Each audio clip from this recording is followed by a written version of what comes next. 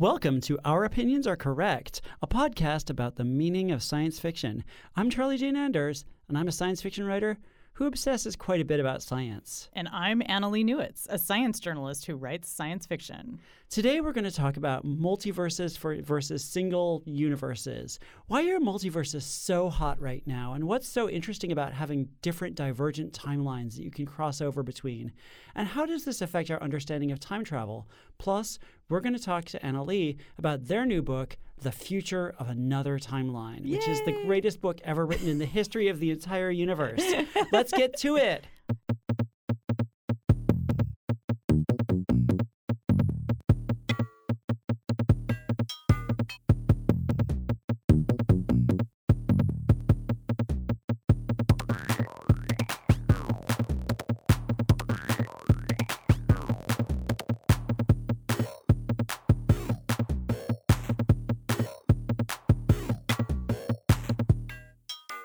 Charlie Jane, why are people obsessed with multiverses right now? Let's just start with the big question. What do you think is going on that's made this erupt? It's a really interesting question because there's definitely a huge multiverse boom right now.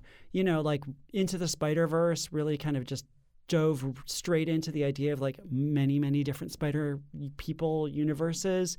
And they team up and it's amazing. It's awesome. I mean, it is probably the best Spider-Man movie.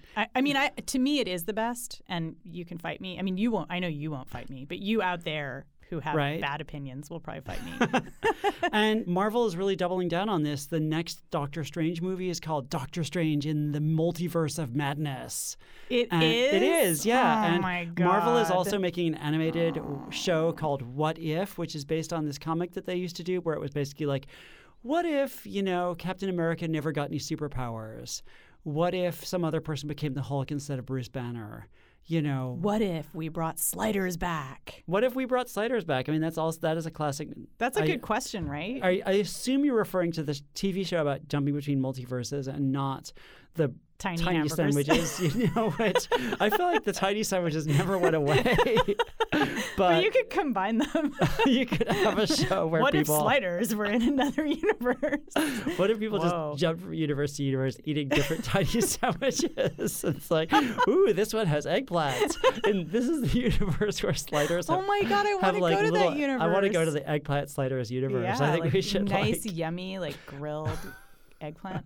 Okay. With a little bit of Okay, so we're not bringing Sliders back. Tzatziki on top or something. Oh, yes. Anyway, now I'm really hungry. And, Marvel, our friend Saladin Ahmed is doing the Exiles comic where they jump between universes.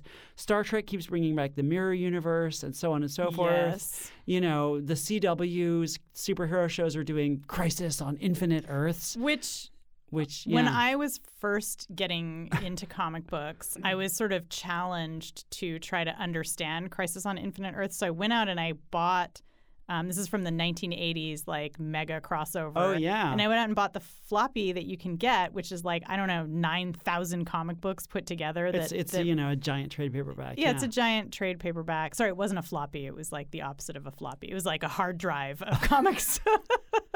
And I tried to understand it, and that's the kind of the joke, right? Is it's impossible because it really is infinite Earths. It's insane. It's so literally it's not insane. as much as Transformers, which one time I was researching multiverses back when we were at IO9, and it turns out that the Transformers series does have millions of alternate universes, and we don't obviously visit all of them. That would be, that'll be for coming generations, I suppose, to visit every iteration. But indeed, part of the mythos of that series is that there are millions of alternate times with Shia LaBeouf eating sliders. Right. And I think that actually you put your finger on another reason why this is so big is that you have these continuities that go back decades and decades and that have many different, creative approaches to the same character. And inevitably what you have is people being I wish I could have a way that these could all coexist at the same time and they could meet each other or they could have different versions. And I think that part of why nerds love multiverses so much is just that you get to see different versions of the characters you love, but also it's just more complexity. I feel and I should say this in the first person, I as a nerd love complicated universes and like situations where there's like many, many different kinds of like variations and wrinkles and little lacy bits and like, you know, twists and turns and different. There's just so much to obsess about with multiverses. I think it can actually get really nuanced when you have multiverses. I mean, you can certainly get things that are, you know, almost literary, like Ian Banks's novel Transitions, which is his kind of semi-literary, semi-science fictional story about agents who go across the multiverse trying to tweak times to be more, they think, more democratic and progressive. But of course, the jury is out on that, and that's part of the pleasure of the book. And it is quite nuanced. And I think you could say the same thing about the new novella, This Is How You Lose the Time War by Amal El-Mohtar and Max Gladstone, which is also very similar to Transitions in that it's two agents who are kind of traveling through these slightly different universes. And then, so I would say to contrast, you get what I would consider to be like the most boring way of doing this, which is that there is Dark Willow or there is the Darkest Timeline. So it's like an alternate. Okay, well, whatever. Like I love Buffy, I love Willow, but I think that this gets back to the mirror universe problem, where it's just that there's two universes or two versions of a character, right? There's like Happy Willow and Dark Willow. There's like Happy Phoenix and Dark Phoenix. There's Mirror Universe and Happy Universe. And that's one of the things that gets so tropey in science fiction. And there's an episode of Community that's actually all about kind of making fun of that idea. In nice times like this, I wonder what's happening in the darkest timeline. Timeline? Abed, there are no dark timelines. Yeah, and that was Abed talking about like the darkest timeline, which became a big catchphrase on Community, and it was super fun. And then the creator of Community, Diane Harmon, went on to do Rick and Morty, where there's a lot of visiting different universes. And, you know, if someone gets killed in one universe, you just go find a version of them in another universe, and that's fine. And like, yeah, and they eventually reach a universe where there's just this giant factory full of Ricks and Mortys, and you know, it gets really dark. But in Rick and Morty's defense, it actually is, despite the nihilism and the darkness, it's actually quite nuanced. Like it's also quite silly. Like it's not really intended to be like the new Star Trek Discovery series. It's not intended to really be like an actual meditation on like human evil and things like that. I mean, it kind of sneakily is, but not in the same kind of overt way. Do you see there being a difference between kind of those, I guess you could say, Manichaean multiverses versus like a true multiverse where there's like a million different versions of, you know, planet Cybertron or whatever? I mean, I think that there is a bit of a difference because usually the point of like where you have the dark version of our universe or the mirror universe or whatever is to kind of show things could have been worse. The characters that you love and admire could actually be bad people under other circumstances. It's kind of, you know, it usually gets back to sort of appreciating what we have, but also kind of understanding that it kind of, I think a lot of what is fun about multiverses is to get into what they let you get into questions of fate versus free will and like nature versus nurture and like, are we product of our circumstances? Are we capable of exercising choice in how we respond to our circumstances, or are we basically just the people that, you know, our situation has turned us into? Which is the same kind of questions you get with alternate histories, which we talked about before, where it's like, well, you know, it could have very easily been a situation where the Nazis won World War II or this other thing happened. Part of what's interesting about alternate timelines or, you know, different universes is often the changes can be really weird and quirky. Like with alternate history, it's frequently like some big historical event turned out differently, whereas with multiple universes, there's less of an obsession about finding like the point of divergence. And it's often much more just like, this is a universe where everything is turned upside down and random things are subtly different. Like one of my favorite multiverse stories is this novel called The Walls of the Universe by Paul Melko, where this guy just travels to a universe where they never invented pinball.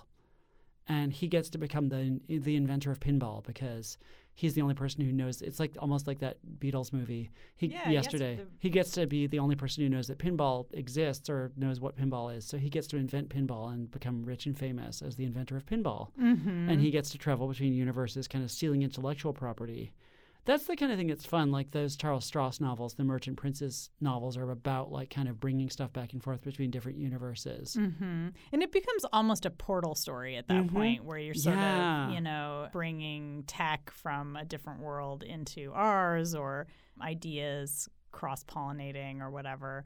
Yeah, it's interesting. I wanted to get back to what you were saying about fate versus free will, because there's a couple ways to do the multiverse story. And one is to imagine that, like, there's a million different universes, but in every universe, there's a Charlie Jane Anders who has certain feelings and thoughts, and she basically is the same across all those different universes. And maybe they'll be, like, she'll have different color hair, or, like, in one universe, she's, a 6-foot-tall football player or something like that, right? But, it'll be basically the same. The idea is like that you're the same. And then there's the kind of mirror universe idea where it's like in the mirror universe, you're like a cruel assassin, right? Like in this universe, I can assure everyone that Charlie Jane is not an assassin, as far as I know. I'm a very kind assassin. I'm just not a cruel assassin. She's a nice assassin, but in the mirror universe, she's a really mean assassin, right?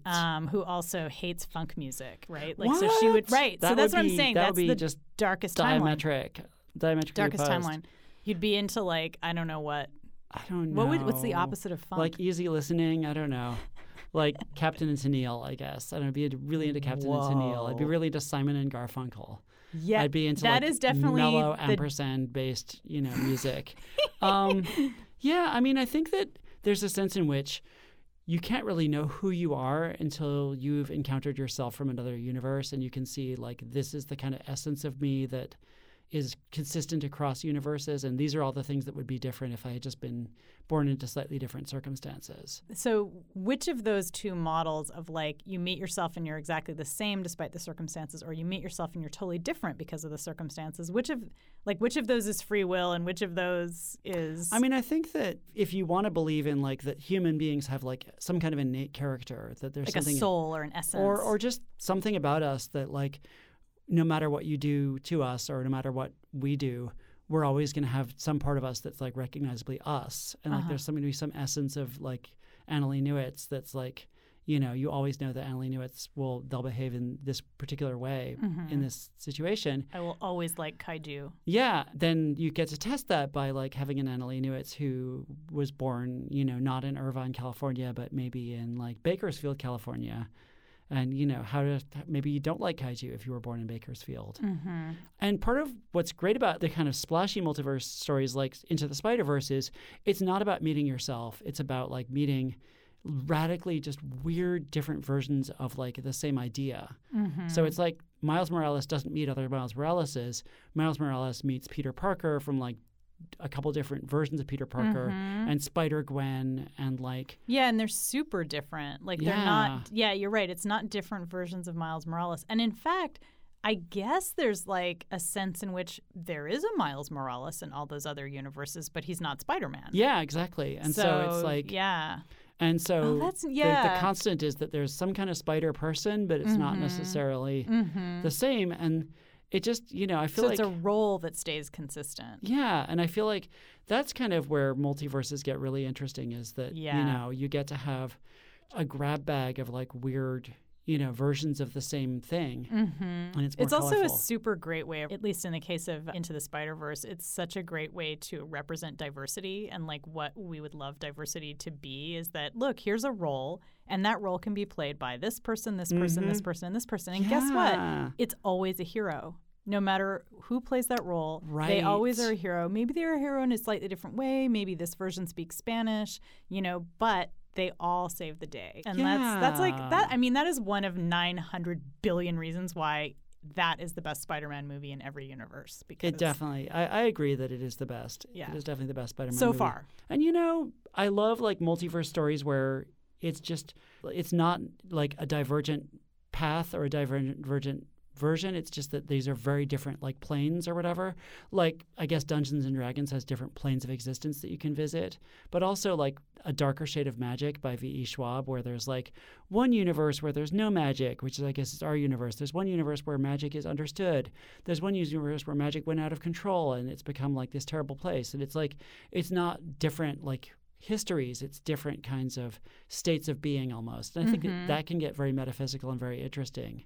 Okay, we're going to take a super quick break, and then when we come back, we're going to talk to Annalee about their new book, The Future of Another Timeline.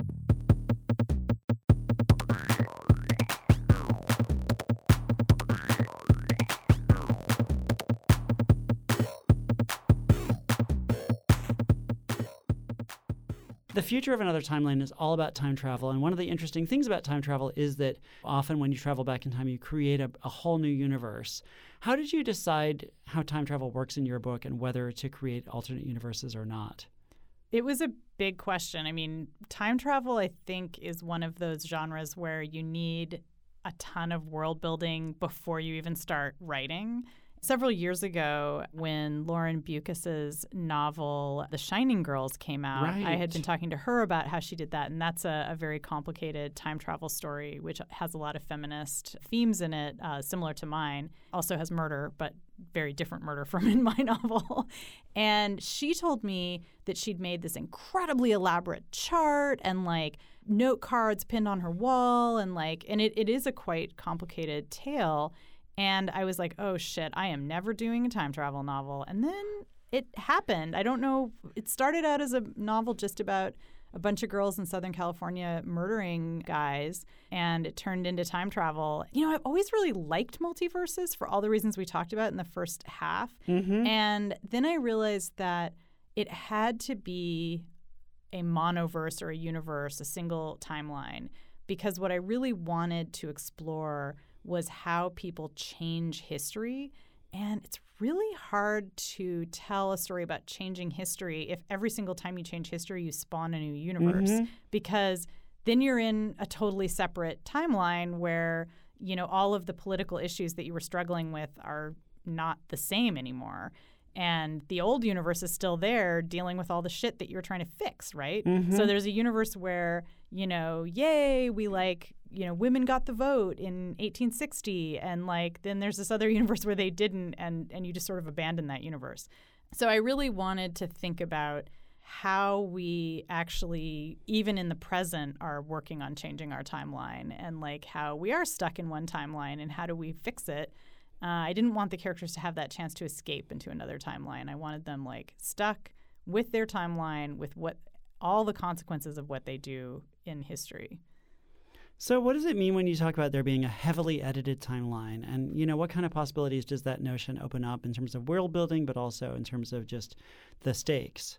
So a big theme in this novel has to do with how people get edited out of history, specifically women.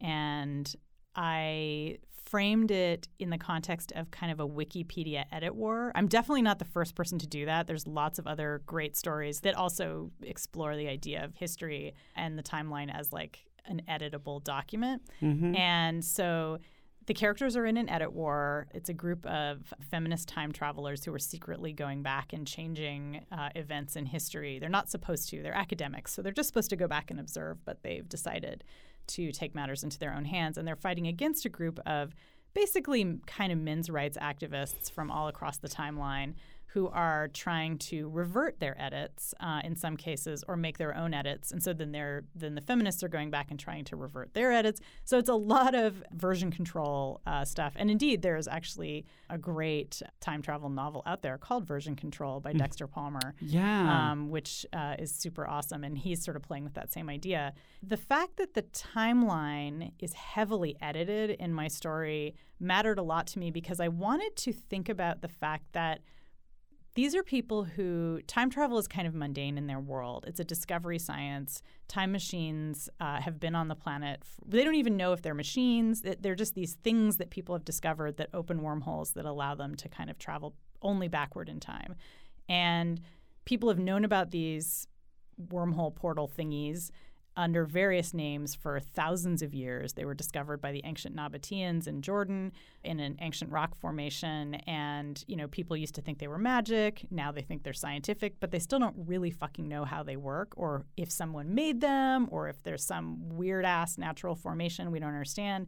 So people have been editing the timeline for as long as we know. There's no such thing as a pure, untouched timeline. And so these are characters who are basically forced to grapple with the fact that everything they know about history is constantly being manipulated.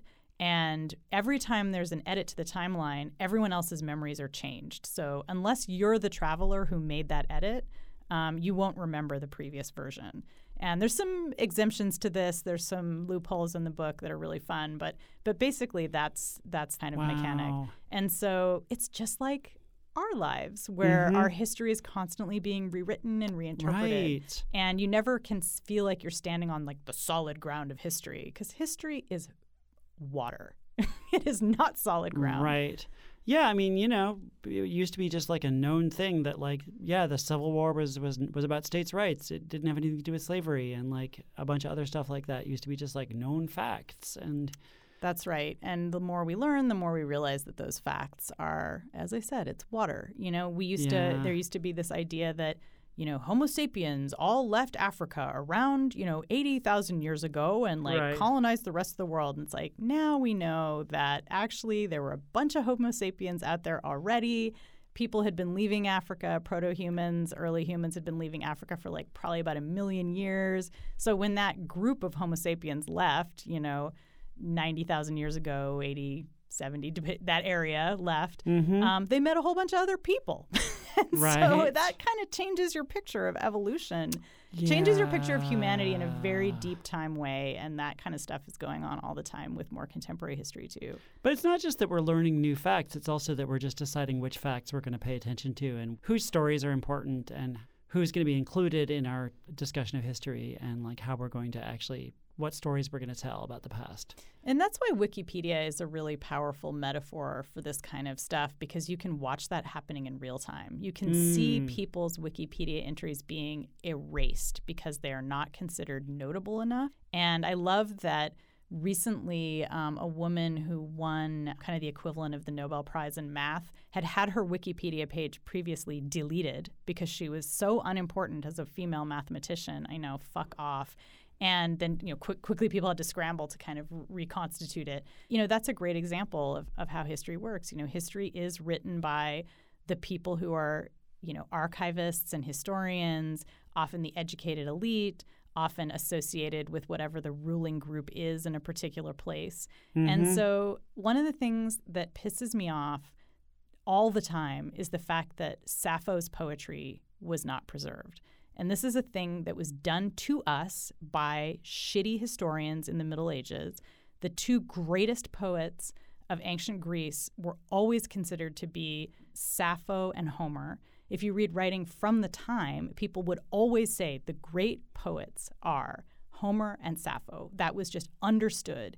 And then it was only during a period after sort of classical antiquity, after, classical Rome falls, and all of the writing from classical antiquity is now being kind of hoarded and maintained and copied over by monks in monasteries. And so the only way that writing is going to be preserved, the only way the greatest poets of fucking ancient Greece are going to be preserved is if white dudes in monasteries supported by the whatever authoritarian leader they have at that time actually bother to copy them. So they keep copying Homer over and over and over again because he's a dude, and slowly stop copying Sappho over and over again. And so even though at the time anyone living in ancient Greece or ancient Rome would have been like, well, if you ask them on the street, who are the best poets, they'd be like, for sure, it's Sappho and Homer.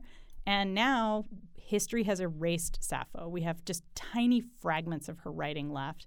And it's one of those horrific ways that history erases women and erases the words of women and erases, in a sense, Greek culture. Because for the ancient Greeks, she was a big fucking deal, It would be like trying to remember this period in history in the United States without remembering Beyonce. It's right. It would just be oh, well, we preserved Justin Bob Bieber. Dylan, because Bob Dylan's so important. But Beyonce, whatever. We don't need to preserve her crap. And it's that would be a profound misunderstanding of what the United States has been for the past 20 years if you did that.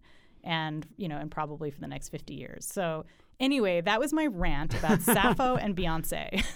So, and you said that time travel is a discovery science in your book. Can you tell me a little bit more about that? How that works and how you came up with that? I really wanted time travel not to be people inventing a machine. I wanted it to be a lot like astronomy, where it's something that people had been doing under different names for thousands of years. So like I said, these machines that they have, that they call machines, are discovered in antiquity around the time that people in our timeline first started engaging in cosmology and tracking the stars and tracking the movement of the sun and the moon. That's the basis for astronomy. Like all of those observations that were done in the name of spiritual enlightenment or gods, was later used by scientists to be like, oh, now we figured out why the moon does that. And oh, now we know that those are the Jovian moons out there and things like that. So those observations, they, like I said, they sort of start as mysticism and become science. And it's the same thing with these time machines because they're built into these ancient rock formations and they're discovered by people who are like playing around and like tapping on the rocks. And the way that you open the wormhole is you basically pound out a tune on the rock next to it. And the rock is an interface. And part of the fun of the novel is learning more and more about that interface. And of course, because they can travel back in time, they can travel back to when the interface wasn't just worn down rock, and it actually used to be a lot more than that. But these wormhole controlling devices are millions of years old. They're like about 500 million years old. And so they've weathered over time. The keyboard has been worn down a bit. Oh, my God. So it's really fun. All of the time travelers in the book are geologists because, these are machines that are discovered in ancient rock formations. So time travel becomes part of the geological sciences and the earth sciences, which partly is just because I frickin' love geology. And I was like, how can I somehow make geology part of time travel? And the answer is, kind of by bending the rules a little bit. But it makes sense because geology is about long time scales and, Oh, yeah. No, it totally makes sense. I feel like if we actually had time travel, like I would definitely want geologists to be deeply involved. Yeah, for sure. How do you deal with people's like preconceptions about time travel and the rules of changing history? What's the hardest thing to deal with in terms of people's ideas about time travel that they bring to this book? Well, I think one is that people really do expect a multiverse. And so, oftentimes when I describe it to people, I'm like, well, it's kind of like Back to the Future or Terminator, which it's very much like it's definitely in the vein of Terminator, especially Sarah Connor Chronicles, because people remember different timelines. Travelers remember different timelines, because they've seen the timeline different change. Versions of history. Yeah, different versions of history, which I'm calling timelines. But of course, there aren't multiple. They aren't happening at the same time. It's just that they've changed the timeline now. So now there's no longer. But also, the thing that I struggle with a lot with this book, and I'm sure that readers will have varying responses to whether I succeeded, is that time travel involves a lot of explanation. Like anytime you experience a time travel story, like there's always a couple moments where people are like, as you know, Bob, if you hit this button, blibbity blib. And you have to come up with lots of, because time travel, if you just like let it go, could like mean literally you are a god and you can just change anything all the time. Right. And so you have to invent, I think the hard part is, and I talked to you about this a lot when I was writing, was coming up with the limitations. And then how do you slip in for the reader like, well, they can't do this, they can't do this, they can't do this, but they can do this, like without it just being like literally like 5 pages of exposition, which I confess, there are a couple moments where it's like literally just like, and this is how we do blah. And, they can't travel to the future and they can't, like one of the limits on the machine is that not anyone can use the machines. You have to spend a certain amount of time within physical proximity of one of the machines in order to be able to actually go through the wormhole, because otherwise anyone could travel back in time all the time. So you have to put in about 5 years like within the proximity of a machine, which is like, I don't think I've ever seen that in another time travel story. No, that's really different. Yeah, it's really interesting. Because these machines are supposed to be like organic pieces of the planet, and so I wanted all the technology to feel very planetary and not to feel like machine-y. And they don't look like machines really. I mean, we use machines to interact with them. We also ultimately don't even know. At one point, one of the characters is like, I'm starting to wonder if these are actually time machines. Maybe they're for something else, but we're just using them for time travel, and that's just kind of a weird epiphenomena. And and that's the discovery science part, is it's like there's so much with for example, biology, which is another discovery science that we just don't understand.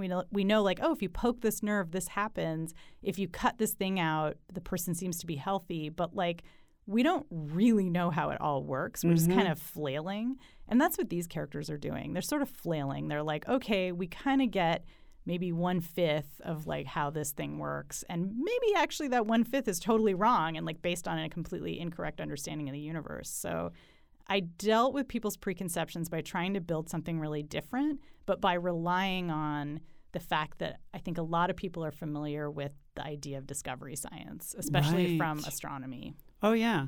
So I guess final question, bringing it back to the kind of multiple timelines, multiverse thing. Do you think it's more feminist or more progressive to have a single timeline that can be altered versus just like, every time you go back, you're creating a new timeline?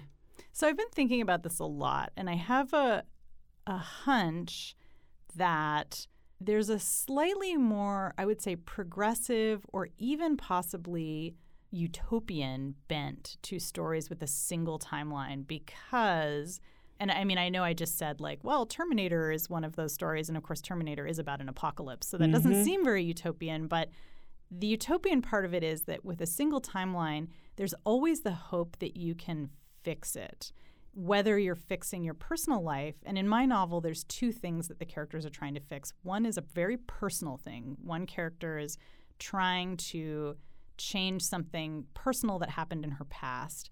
And then at the same time, she's also trying to change history, and she's trying to make abortion legal in the United States. It's an alternate timeline where abortion is not legal in the present in the United States.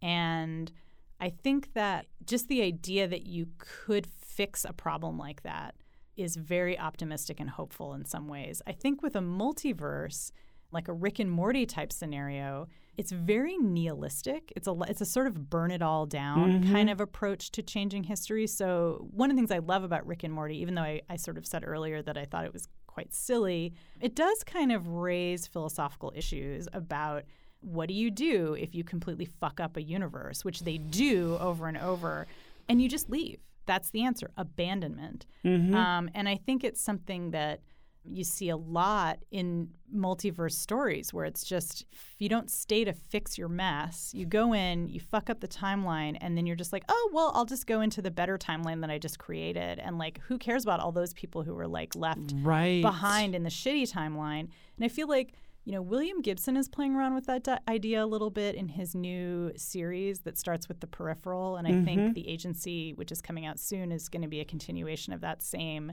universe. There was this great but also quite flawed TV show called Terra Nova, which played with this idea where Earth has been destroyed by climate change. Nobody can breathe anymore. It's really terrible. And so they use time travel to send a group of colonists back in time to the late Cretaceous to hang out with dinos on a very warm world, because actually the late Cretaceous, there were no ice caps. Anyway, whatever. They don't actually deal with that stuff. But what they do deal with is the idea that they're basically recreating humanity in a different timeline so that they can build a society that won't ruin the Earth. But built into that idea is that they are abandoning this other timeline where the Earth is being destroyed and their families are dying. And like, so whereas I think a more progressive approach would be, instead of fuck off to that timeline, we're building a new one, is why don't we figure out a way to change history so that we can not develop fossil fuels? Or like, why don't we figure out a way to change the present so that we can protect people who are now becoming sick because of the high level of particulates in the atmosphere or whatever. So instead of actually fixing our problems, we just leave. And I think that's why a lot of, for example, environmentalists really hate the idea of like going to Mars, like the backup planet idea, because the backup planet idea is like, we don't actually ever learn how to live better on a planet. We just go to the next planet. Right. So we don't fix our problems. We just run away from them. We make a whole new mess on a whole new planet. Right. Yeah. And I think that that's kind of the dead end of the multiverse idea, is that, instead of fixing ourselves, we reboot. And the reboot has the same problems. Yeah, and there's always just like unlimited suffering, like because every terrible thing that you can possibly imagine is happening in some universe somewhere, and people are in horrible agony, and like every possible imaginable way. There's like that one Star Trek episode where Worf is like jumping between universes, and then in the end you meet like the Riker from like the universe where Picard was assimilated by the Borg and the Federation was destroyed, and that Riker is just like, we're fucked, please help us, and everybody in like our happy timeline is like, sorry, can't help you, bye. So my characters in Future of Another Timeline, they're trying to change the timeline, and it's about how they forge alliances with other people and other women throughout history to try to do that. And so there's also, for me, the other thing that I love about the single timeline is that you can actually imagine how one generation hands the baton off to the next generation and is like, look, the project of building a better world is like, it's going to take millennia. You're never going to do it in one lifetime. But through time travel, through history, we remember where that project was, and we pick up where people left off, you know? Right. And so to me, that's another thing that's very hopeful about it, is that even if you're in a dark time, you can look back and you can be like, our grandmothers were fighting really hard for something that they got, like, say, the vote, or say, abortion rights, or any number of other things, awesome things that our grandmothers got for us, including like really good chicken soup recipes. And those are things that we pick up the threads and we keep going. And like, that's, to me, especially as I get older and I think about the future, it's like I imagine them looking back on us, and hopefully they'll have Beyonce to listen to, and somebody won't fucking destroy that the way they destroyed Sappho. Okay. Okay. I just have a lot of feelings about Sappho. It really pisses me off. It pisses me off too. Okay, we're going to take a little break, and then we're going to have one more segment called What I'm Obsessed With Right Now.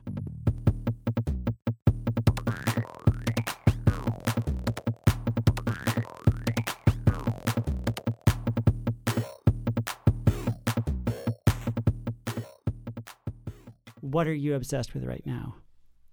I am obsessed with a website and community called Geek Girl Strong. I recently, a couple months ago, I was at Comic-Con, and I got to meet Robin Warren, who is the founder of this group in New York. And basically, she was a PE teacher in New York City, and she really started wanting to reach beyond schools and like help people get in touch with being physically fit and feeling good in their bodies. And she's also a big nerd. And she was like, why do we have this division of like geek versus jock? Like, why can't you be, athletic and geeky? And so she runs these great classes and online forums where women and non-binary people. She says anyone is invited as long as they identify with the pronouns they, them, or she, her. And you are encouraged to wear a T-shirt with your favorite geeky thing on it. Nice. And kind of get to know the other people in the group through nerdy stuff. You don't have to go in and be like, I like sports. You could be like, I like Batman. And also, I really want to get in shape.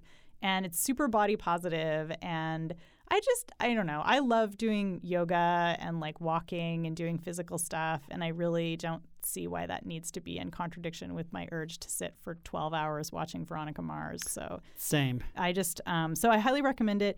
GeekGirlStrong.com. You can follow them on Twitter. You can find them online. And you can also follow Robin Warren, who started the whole thing. Yay. Okay, so what are you obsessed with? I'm pretty obsessed with Batwoman, which is the new show that's starting on the CW pretty soon now. It's starting in October. We got to see the pilot at Comic-Con a couple months ago, and it was just so super fun. It's basically like everything you would hope for from like lesbian Batman, kind of. Greg Rucka kind of did a lot to make Batwoman a cooler character in the comics and make her officially queer. And they've really carried that over into the TV show. Like, her queerness is front and center in the first episode, which I really appreciated. And, I feel like Ruby Rose, who plays Batwoman, has the kind of perfect kind of like, stoic, crime fighter, badass who, doesn't take any shit attitude. And then she has her own kind of lady Joker that she's fighting against, who's not like Harley Quinn, but is a different character. And it's just, I thought it was really fun. It's not a perfect show. The daddy issues got a little bit too daddy issue-y for me, but that's lot of shows. That is also the Bat person mythos. I know, every Bat person must have some parent problem. I know, it's true. And usually it's like just that Bruce Wayne is a bad dad and everybody else is like, you're a bad dad, Bruce Wayne. But Bruce Wayne is also traumatized by the loss of his parents. Right. So yeah. he has a lot of there's a lot going on there. Parent issues. But yeah, issues. it's a super fun show. I'm dying to watch the second episode now that I've seen the first. And I feel like it's a show that's just going to, in the tradition of those sort of CW superhero shows, it's just going to keep getting more and more awesome as it kind of finds its footing. And I feel like I really want lots and lots and lots of Batwoman and Supergirl meeting up, and maybe all the queer characters from like the CW superhero universes, like Supergirl's sister and like, the trans character from Supergirl, Nia Nal, and also like everybody who's queer in Legends of Tomorrow, which is basically everybody. Valkyrie. Wait, yeah. that's the wrong universe? Never mind. Oh my God, Anna Lee. Sorry. Ooh. Oh my God. I mean, I do. Crisis on Infinite publishing houses of comic I would books. actually. I think that it's entirely possible that we're going to leave here and go write some Valkyrie Batwoman fanfic for sure. I think that's going to definitely happen. I think that's already in my heart. It's already happening. But yeah, I mean, I think it's going to be super fun. I'm super excited, and I'm going to totally be watching it every week. Me too. Thank you so much for listening. This has been Our Opinions Are Correct. We'll be back in 2 weeks. You can follow us on Twitter at OOACPod or on Facebook at Our Opinions Are Correct. We have a Patreon at patreon.com/Our Opinions Are Correct, and we welcome any donation of any size. Helps us to keep cranking out the correct opinions. And thanks so much to Veronica Simonetti, the greatest human who has ever lived, who is our producer at Women's Audio Mission, where we record this show. Thanks to Chris Palmer for the music. And thanks to you once again for listening. And also you can find us on all kinds of places like Apple Podcasts and wherever you like to download your stuff. And please leave us a review on Apple Podcasts because it helps people find us. It makes a huge difference. Thank you. Bye. Bye.